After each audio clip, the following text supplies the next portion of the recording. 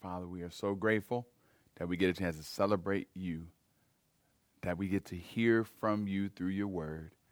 Remove me that your people might be encouraged, challenged, celebrated, and cared for. It's in your name we pray. Amen.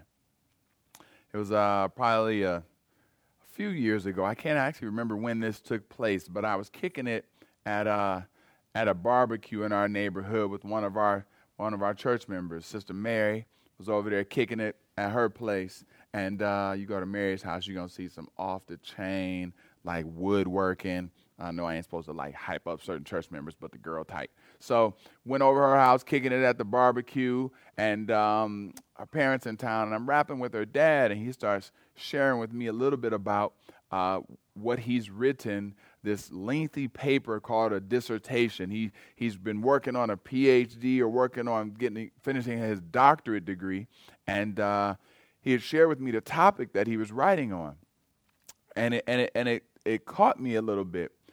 His topic was about like virtue, and he studied how Aristotle, this old dude from way back in the day, this philosopher said that virtue, your character, how you kind of operate, can be nurtured by your habitat. Your surroundings, the environment can make good people. And so her dad's position was like, nah, because I know, we know a bunch of people that's been raised by some amazing parents, and they still lie. They still go ahead and steal, lie, cheat, and harm people. So his position was actually, no, it's not just environment.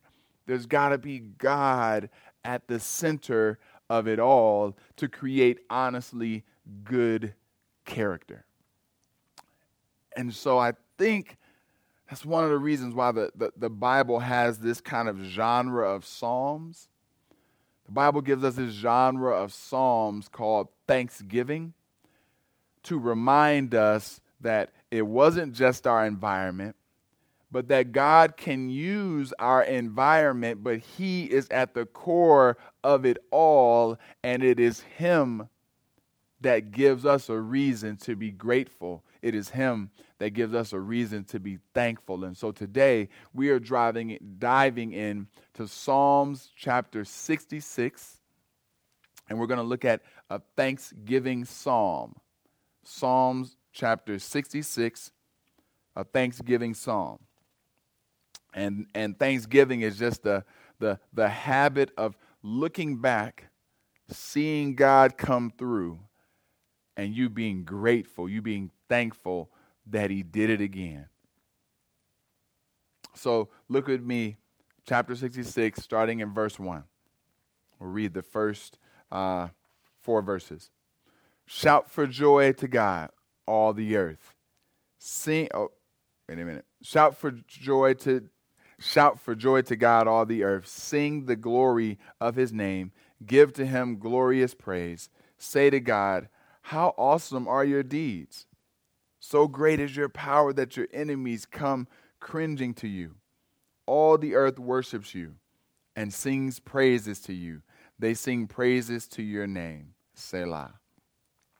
Starts with shout. Shout.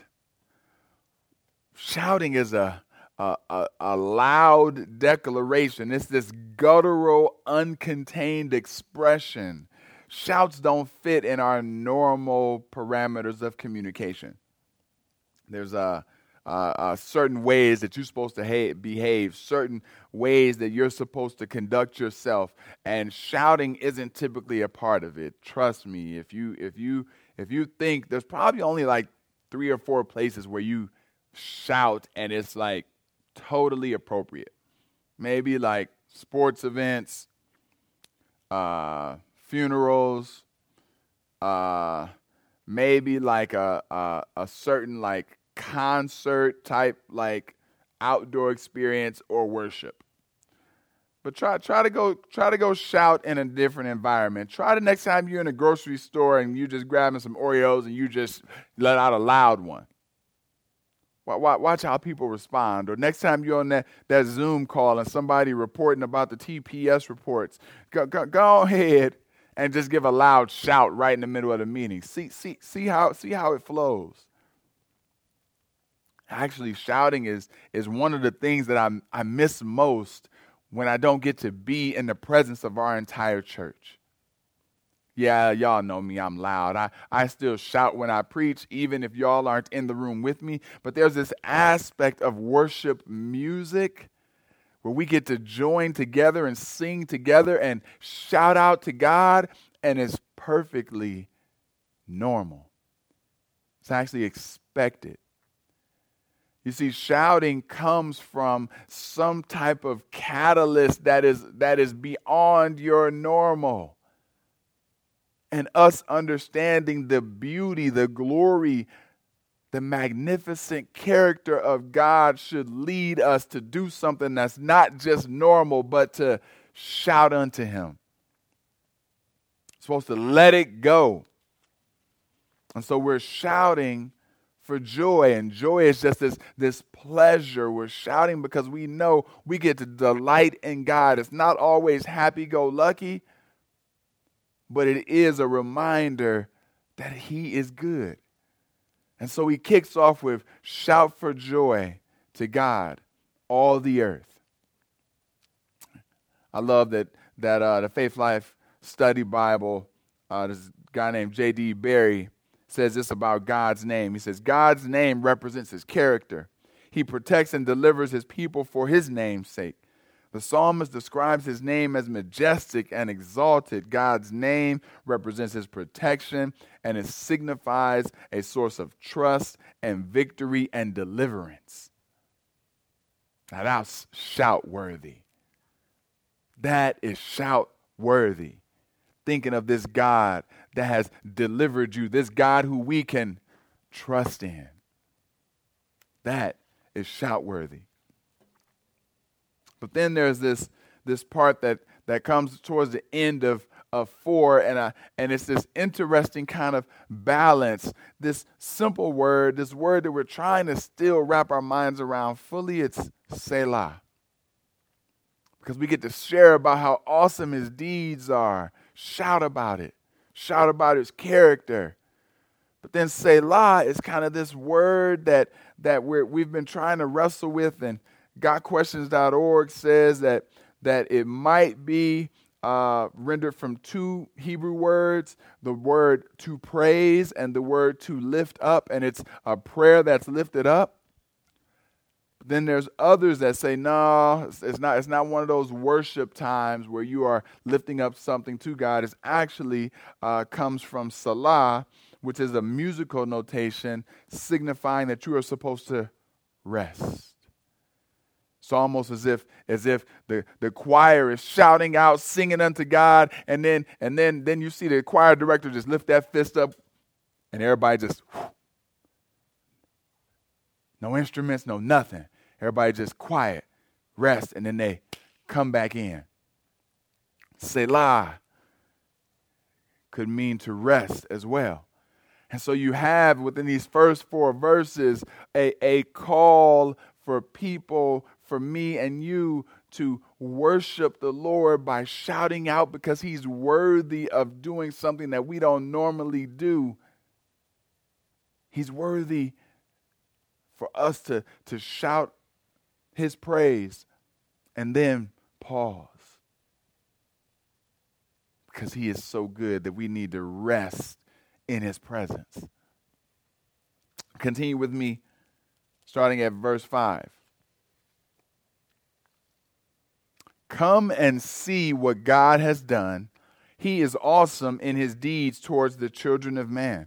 He turned the sea into dry land. They passed through the river on foot. There did we rejoice in Him, who rules by His might forever, whose eyes keep watch on the nations. Let not the rebellious exalt themselves. Selah. Bless our God, our peoples. Let the sound of His praise be heard, who has kept our soul among the living and has not let our feet slip. For you, O God, have tested us. You have tried us as silver is tried. You brought us into the net. You laid a crushing burden on our backs. You let men ride over our heads. We went through fire and through water, yet you have brought us out to a place of abundance. I love that the posture of the psalmist here is one where he helps tie us into something that is bigger than just him. Right now, his focus is corporate worship, a corporate thanksgiving. It's not just your individual approach. And one of the things he does to highlight the corporate aspect of it is that he uses an example for us to come and see that he was never a part of. He uses an example in verse 6 where he says, and he turned the sea into dry land. He probably wasn't at the Red Sea. But what he's doing is he's retelling the good works of God that has happened from generation to generation to generation to generation. And so he's saying, come and see. Come and see what God has done. Let me tell you what our God has done. Come and see. I want you to come hear how when we were being chased by Pharaoh, seemed like we had nowhere else to go, backs up against the Red Sea, and now we begin to see walls of water build and form, and we walk across on dry land. Come and see. Come and let me tell you about how good this God is. He is worth our gratitude, our thankfulness. I love that he connects it with previous generations. We've had some cool ways that God has shown up in the life of this ministry. We're not Israel, but we are God's people. We are God's children. And so I want to kind of bring you in and constantly be retelling Mac Av's story so that even if you are new to us within the last year, you'll understand some of the ways God has shown up and shown out. In some of our early days, we had 4 pastors. The Lord blessed us, allowed us to as a team, invest in building relationships that are range from California and Boston to building relationships that are right here local.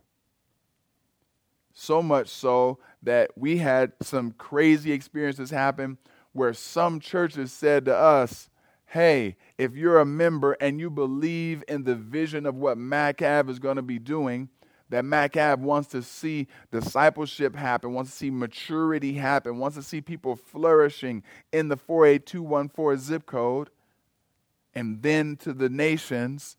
If you believe in that, we send you from our church. Now, I don't know if y'all know, but most pastors don't send their members to be a part and support and help with other churches. It's kind of crazy. It's kind of amazing. Amazing. Come and see. Let me come and see. Let me tell you what the Lord has done. Even in the midst of us starting with 4 pastors over the years for different reasons, and God has cared for each of the individuals in some amazing ways for different reasons. We've gone from 4 pastors to 1. But I'd say that even in the recent 2 to 3 years, the Lord has allowed the community and the connection within the church body to continue to flourish, even though we have less staff.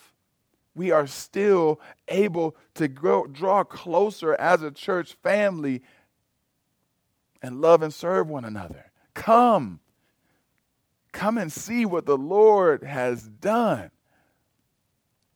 God did some some craziness. Can I just say it's crazy because I don't see it a lot. I know it. There's a term for it called multi-ethnic churches, but I just don't.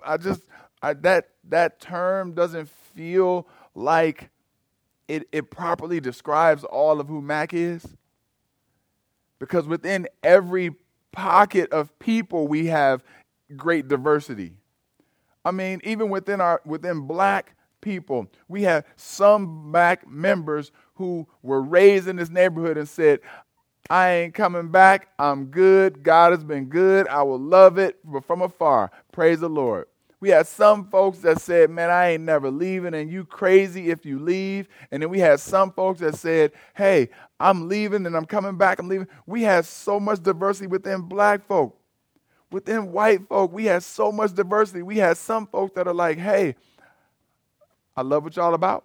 Hey, I don't even know what y'all about, but I kind of want to live in community and try this thing out. We had some folk that are coming from as far as Cali. We had, and this crazy melting pot. We had folks that was hearing about us in schools. They didn't hear about us through our flyers, going door. They was hearing about us as they were teachers in a teaching organization. And they got wind of the church and began to dive in and plug into the church because of somebody sharing through a teaching network. Like family. The mix of people we have here, come. Let us see what the Lord has been doing. Come, let us see what God has done. And it is a beautiful picture that only He can create. And I'm going to always look back and say, we're thankful. We're grateful. We are so thankful for what God has done and has been doing. But I love that as the psalmist puts it on God, because God parted the seas. God was the one that let them walk through on dry ground. He doesn't take credit for anything, and we don't either. I know y'all want it to be, because of my lineup is off the chain and I'm looking like fresh. No, I know, but it wasn't Leon. It wasn't Eric. It wasn't Eric. It wasn't Tony. It wasn't Matt. It wasn't our staff. It was God. And it continues to be God. But we have this issue, right? We got this issue as people where sin does surface. Where sin is something that is present and can cause us great problems. And so I believe it's in verse 9, he acknowledges God being the one that kept us. He says in verse 9, I'll start with verse 8, bless our God, our peoples, let the sound of His praise be heard, who has kept our soul among the living and has not let our feet slip. Watching over us. Keeping us, formed this diverse group of people into one body, and then keeps us together, bound in Him. Stops us from failing and falling. And those times when we do get a little rocky, He's there to catch us and keep us. But continue on with me in verse 10. For you, O God, have tested us, and you have tried us as silver is tried. You brought us into the net. You laid a crushing burden on our backs. You let men ride over our heads. We went through fire and through water, yet you have brought us out to a place of abundance. Testing. You've tried us as silver is tried. There's a story that Tim Harrison shared about Refiner's Fire. The story goes like this. There was a group of women that met for Bible study While studying the book of Malachi, chapter 3, they came across verse 3, which says, "He will sit as a refiner and purifier of silver." The verse puzzled the women, and they wondered how this statement applied to the character and nature of God. One of the women offered to find out more about the process of refining silver and to get back to the group at their next Bible study. The following week, the woman called up a silversmith and made an appointment to watch him while at work. She didn't mention anything about the reason for her interest, but her curiosity about the process of refining silver. As she watched the silversmith work, he held a piece of silver over the fire and let it heat up. He explained that in refining silver, one needed to hold the silver in the middle of the fire, where the flames were the hottest, as to burn away all the impurities. The woman thought about God holding us in such a hot spot. Then she thought again about the verse that he sits as a refiner and purifier of silver. She asked the silversmith if it was true that he had to sit there in front of the fire the entire time the silver was being refined. The man answered yes, that not only did he have to sit there holding the silver, but he had to keep his eyes on it the entire time that it was in the fire. If the silver was left even a moment too long in the flames, it would be destroyed. The woman was silent for a moment. Then she asked the silversmith, "But how do you know when the silver is fully refined?" He smiled at her and answered, "Oh, that's easy. When I see my image in it." Powerful, powerful understanding of the process of refining. That the heat that is applied, though it is at its highest temperature, might to the eye think that it is painful, but it's actually drawing out impurities. See, this isn't a test that God is saying, I'm going to see if you really love me. No, that's not the context that the psalmist writes it. I know the word says test, and we want to apply that type of definition, but that's just not the definition in this psalm.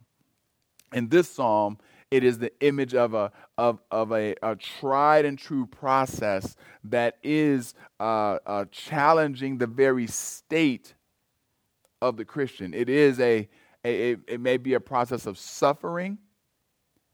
It may be a process of challenge. It might be a process of pain. But it's still for your good. It's still drawing out impurities. And the psalmist is telling us, if you coming out refined, if you coming out pure, if you just went through all that, even though it was painful, but it got you to a place where you can be able to shout unto your God, you better shout. You better let them know. You better say, come and see what this God has done. Let me tell you how amazing he is.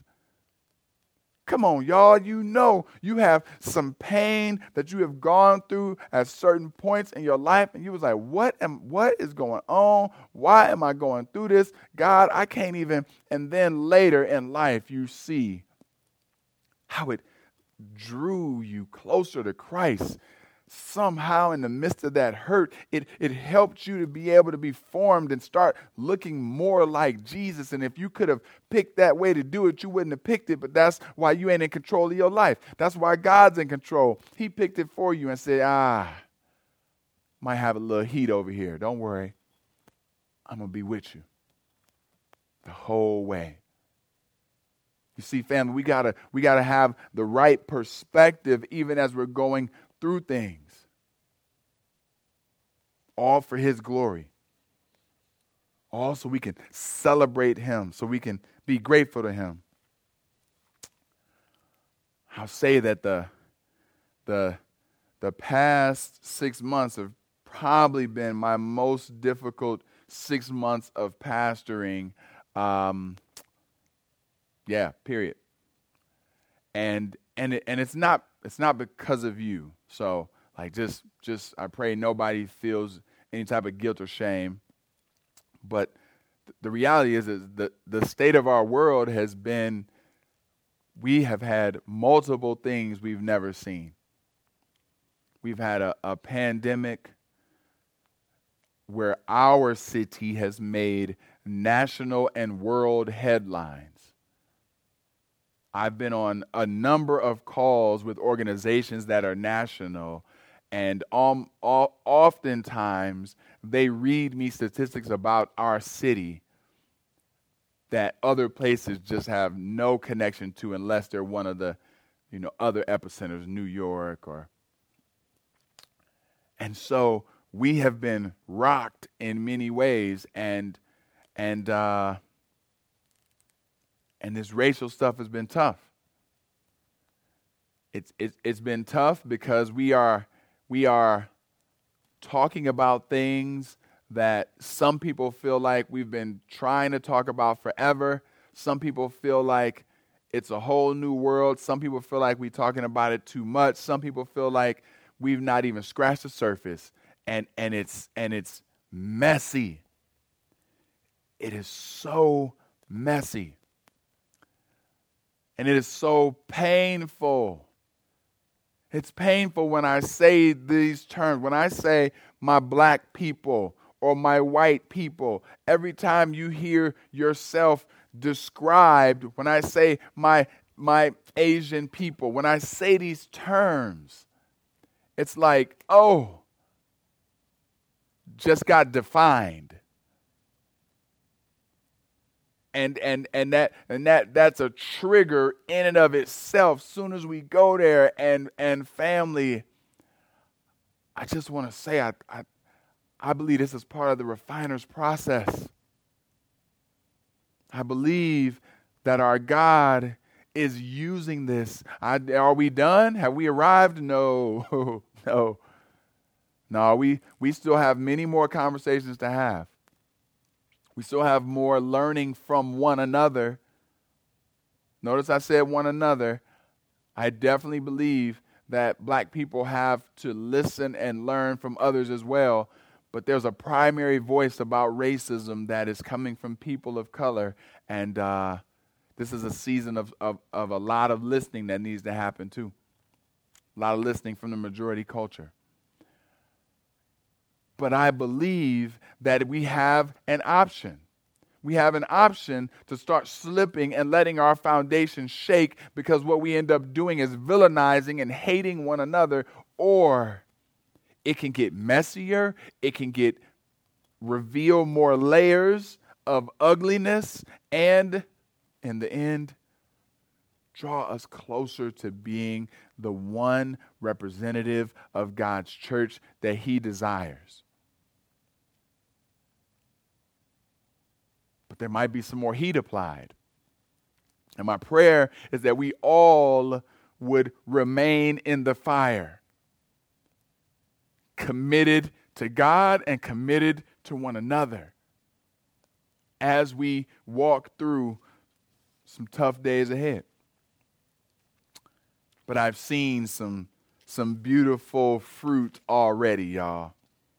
Man, I'm seeing some pretty apples, some grapes that's just shining, you know what I'm saying? Couple bananas kicking it.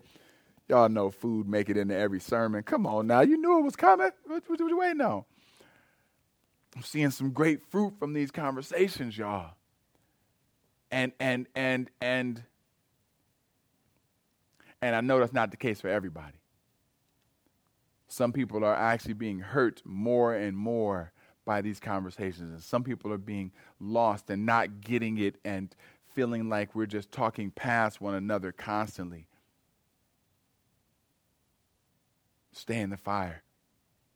Trust God that He's the one keeping you there until the proper time, and that He's using this to allow us to look more like Him. Continue with me in the next section of Scripture. Verses 13 through 20. And I will come into your house with burnt offerings. I will perform my vows to you that my lips uttered and my mouth promised when I was in trouble. I will offer to you burnt offerings of fattened animals with the smoke of the sacrifice of rams. I will make an offering of bulls and goats. Selah. Come and hear, all you who fear God, and I will tell you what he has done for my soul.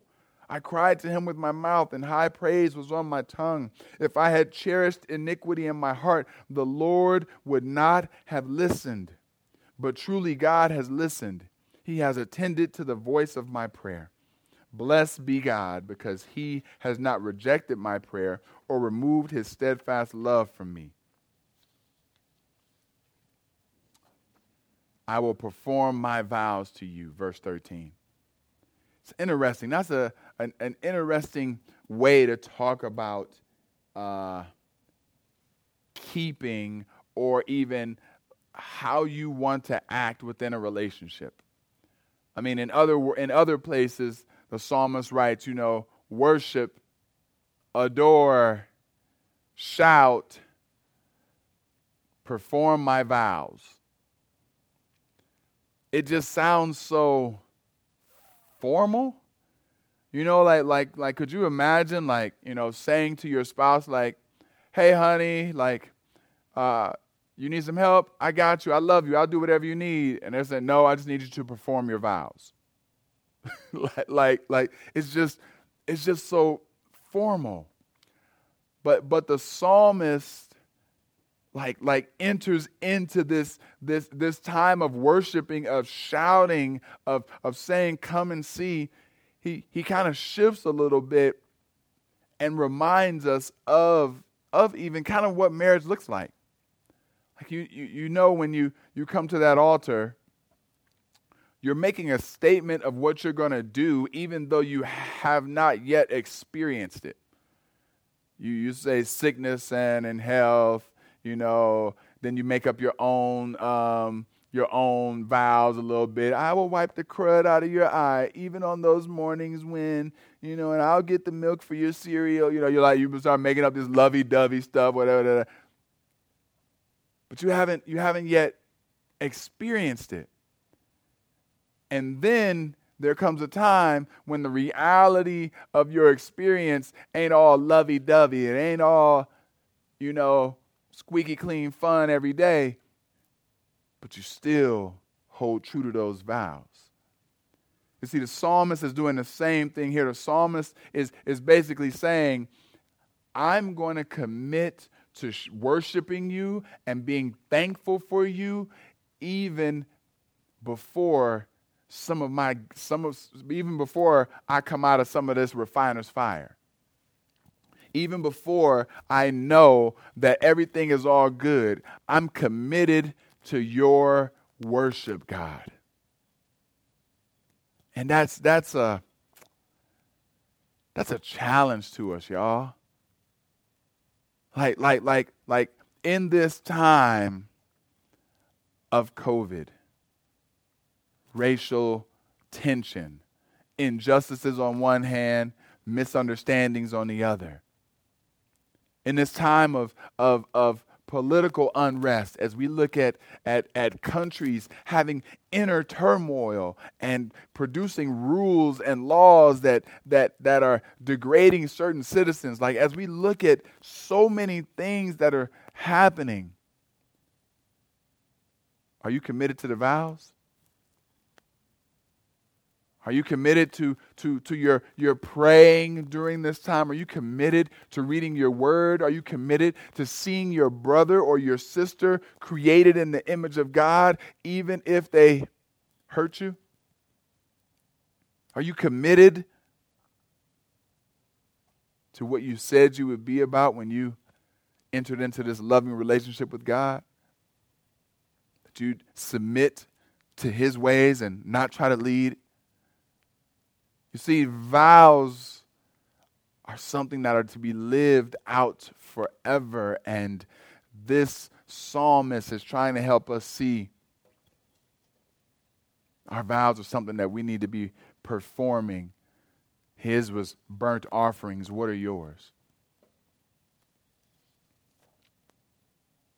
But look at verse 16. It was a corporate experience. It was a come and see. I want to tell y'all what's going down. I want all of y'all present. But then he shifts from a corporate experience to a personal one. Verse 16, come and hear, all you who fear God, and I will tell you what he has done for my soul. So first, I've got reason to be grateful and thankful because of what he's done for generation to generation to generation. How far you want me to go back? I'll go all the way back to the Red Sea on you. You can be grateful for God providing. I can go back to when he started this church. And God did an amazing thing by allowing amazing neighbors to get connected with us, and folks that were not neighbors and moved in and became neighbors, and folks that's commuting, that's like 40-minute commutes every Sunday, and they was coming and being on time. And like God has allowed this beautiful, eclectic group. There's a corporate experience. But he doesn't stop there. In verse 16, he shifts to a personal experience. Because we have a testimony. And that's worth shouting unto God, that we got a testimony as a corporate group. But you have a testimony too. And that's why he says in verse 16, come and hear, all you who fear God, and I will tell you what he has done for my soul. What he's done for my soul. How he has grounded me and kept me and provided for me and protected me and secured me. Remember all those characteristics that described his name that was making him shout worthy? Psalmist is like, I've got some of them stories. And you have some of those stories too. We have some of those stories as a collective group, but in your personal life, God has come through. I'll tell you that I've been specifically, so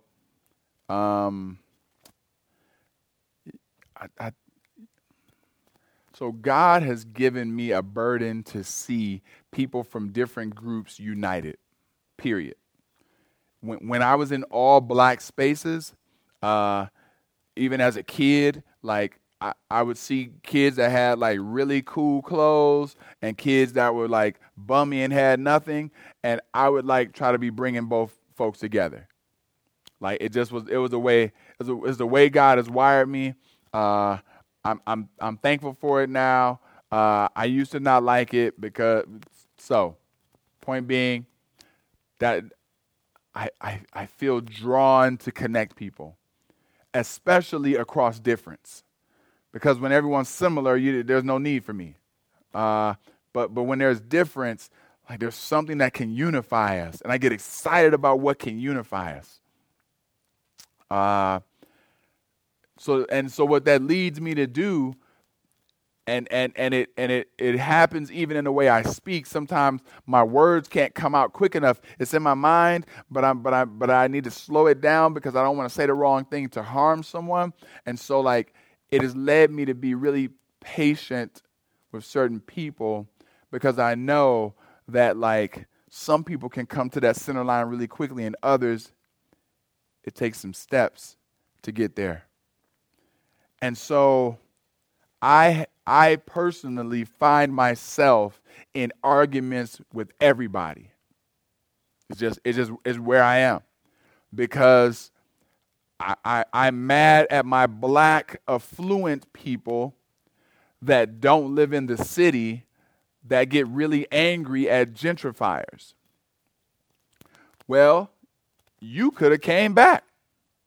You could have been in the house. You could have moved back to so I'm going to beef with them, but then there's patience and time. And there's some folks that's now like, you know what, man, we've been talking for years and maybe I have been looking at this a little bit wrong. I've got some folks on the race side of things, some of my white fam that I have been talking with literally for years. And it's been and they are now like saying things that are more they go deeper than I could go sometimes. I'm like, ease up, dude. Hold up. Back up. Hold on. You can't say that. Let me say that. What'd you say again? Let me say that. And why am I saying this? I'm saying it because I have a testimony of seeing people grow. Sometimes it is very slow, but growing nonetheless. And family, I'm asking you to walk in that with me. I'm asking you to step into like an uncomfortable kind of patience. Now, I'm not coddling injustice. Hear me here. I'm not saying like let's just like slowly wait for the police to stop killing black people. Nah, like that's got to stop today. That's got to stop last month. Like that's no, yeah. But understanding how you see life and how I see life, it takes time. And if you want me to just change my entire position because you sent me 3 Facebook articles, like think again. But I got a testimony because I've seen with loving Christ first and being patient with people, God moving us closer and closer together, even in the midst of our nation getting further and further apart. Like Rebecca and I have some wins that we sitting back looking at each other like, what? Come on, Lord, you ain't playing, you know? And it's all him. It's all God. And so my prayer is that you would begin asking yourself, Lord, what is my testimony in this moment? Not the bigger testimony simply of, is God good? He saved me. That is important. That is key. Don't ever stop telling that testimony.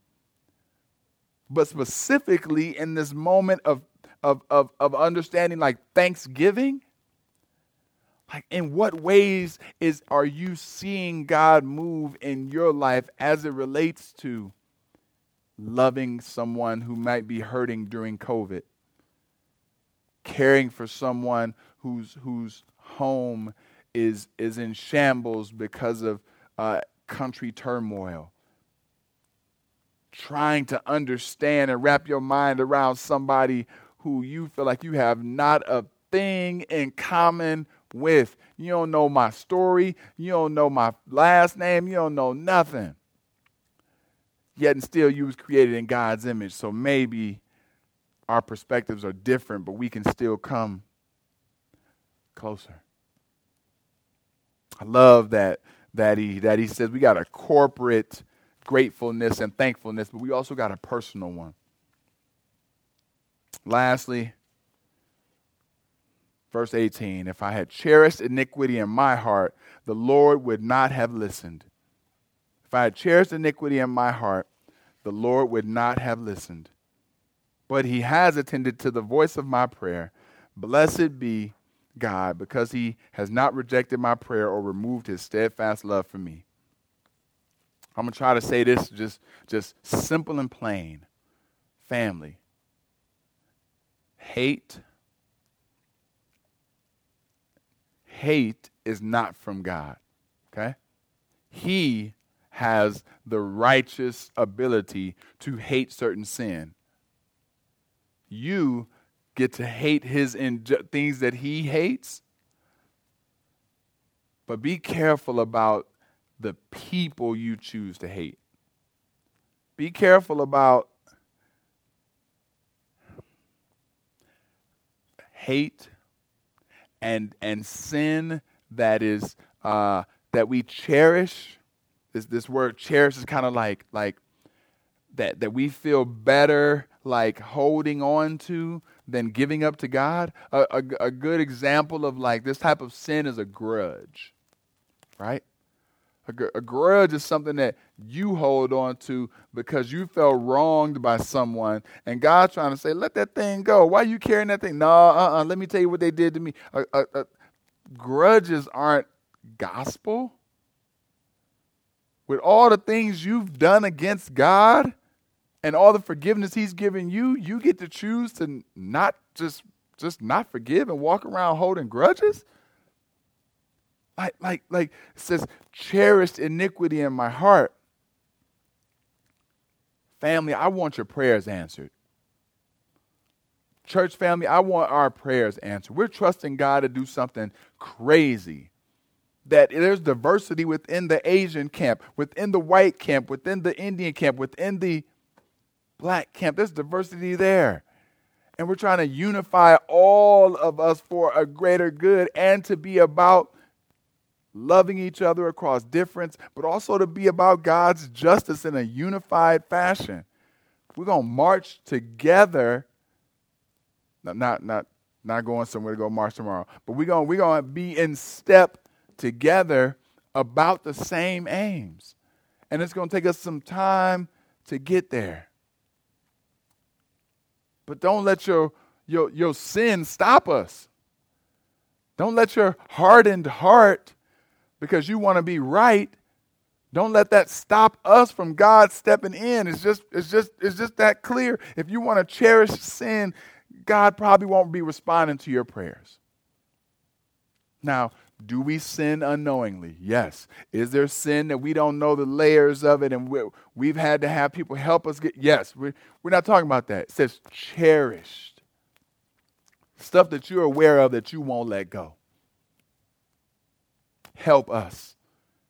Help us as a body. Help us help God step in by letting go of sin, y'all.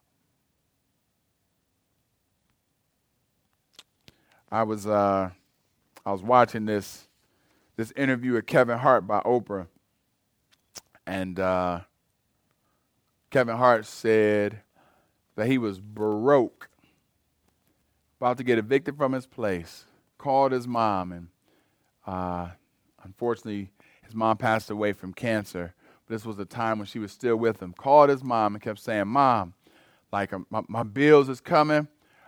I'm a month behind. They're going to be kicking me out soon." Mom said, "Okay, Kev."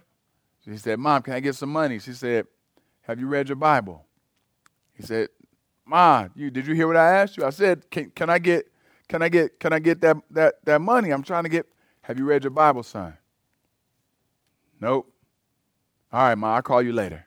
Call me after you read your Bible. Another month goes by. He calls her back. "Ma, look, it's month number 2. Like I need your help. Can you please just send me some money because I'm about to get kicked out. They're knocking at the door now." "I hear you, son. Have you read your Bible?" "No, I haven't read it." "Well, son, call me when you read your Bible." "Ma, okay, whatever. Bye." Month 4 comes in. Now they like, trying to unscrew the door, take the hinges off of this bad boy because they about to come in. He's like, "Ma, please, like I just need the money." He says, "Son, I know I'm like a broken record, but have you read your Bible?" "Nope." "Okay. All right, well, call me when you do." A couple days later, he said, "You know what?" He comes back home. He's like, "Man, I'm just going to sit down and read my Bible. I should have been done this." Sit down, reads his Bible. His mom had already put 6 checks in the Bible for him. 6 checks. Enough to cover the future's rent as well. Family, sometimes we just got to remember our vows. Like remember what we've committed to doing with the Lord. But in that commitment, there should be a shouting, a joy because of his majestic nature, because of who he is. Allow yourself to operate on those vows. There's no telling how he's using it to bless you, to care for you, to refine you, to look more like him. Let's pray. God, we are so grateful for you. Lead us, God, that we might shout your praises. Help us remember what you've done for us as a whole community. I'm so grateful. But also, Lord, let us remember what you've done for us as individuals. Even now, Lord, we pray for our brother Herb and our sister Vashawn. And Lord, we're grateful that they've had the years that they've been able to have with LaDeja. We love you, Lord. It's in Jesus' name we pray. Amen. Amen. Family, as you get your communion, please know that we want to continue to advance God's kingdom here. And so we are doing so through a number of initiatives, and we would love for you to give to help those initiatives go forth. And so there's 4 different ways you can give. You can do so through mail, through Cash App, through Venmo, or through our website. And we're grateful for every dollar given. We really, really appreciate your generosity. You've been an amazing church, and you've been, just a real blessing. We're going to take communion now. And, sorry. Before we get to communion, I need to say a couple things. First, I'm grateful for what God's done in this church. Done some amazing things. But if you're a person listening today and you just think that we want to have good virtues, be good people, just be appreciative and thankful, like you miss the power of Jesus Christ. We are not thankful simply for what Jesus does. We're thankful for who he is. He's the type of God that when we've done something wrong, something so bad that our sin and our pain and our rejection of him puts him on the cross, he's the type of God that, as a pastor I was listening to this weekend, said that the first words he says on the cross isn't "get him," isn't "how dare y'all put me up here." It's "Father, forgive them, for they know not what they do." Forgive them. This is the type of love that you find in Christ. And I want you to be thankful for the love that Jesus has offered you. I've talked to you about a variety of things, being refined and racial harmony and unrest in certain countries, all these different things. But if you don't get that your heart needs to be thankful for Jesus saving you from your sin, you've missed it all. And so today we offer to you a loving relationship. A loving relationship. And we'll walk with you through those vows of what it means to live for God. But simply start here with this prayer. Jesus, I believe you are God. I believe you've died for my sin. I believe you live and are in control. I submit my control to you, and I want you to lead my life forever. If you pray a prayer like that, today can be the first day of you starting to live for Jesus. And we're going to have a Zoom call afterwards where I'd love to walk with you through that, through what it looks like to live for Jesus. But also, if you're a person that is already walking with Christ, I ask you, what do your vows look like? What does it look like to be faithful in the midst of trouble and also faithful in the midst of triumph? What does it look like for you to be growing closer to other people who may be very, very different than you, and you not see them as your enemy, but you see them as a person created in God's image who you just want to understand better? See, the arrogance happens when I immediately start telling you what you would say. How about instead we start learning how to listen to what somebody else might say? And so I am asking you to be sanctified, to look more like Jesus through your vows. All right. Sorry, y'all. I just felt the need to make sure we landed that plane at Christ. At Christ, at Christ.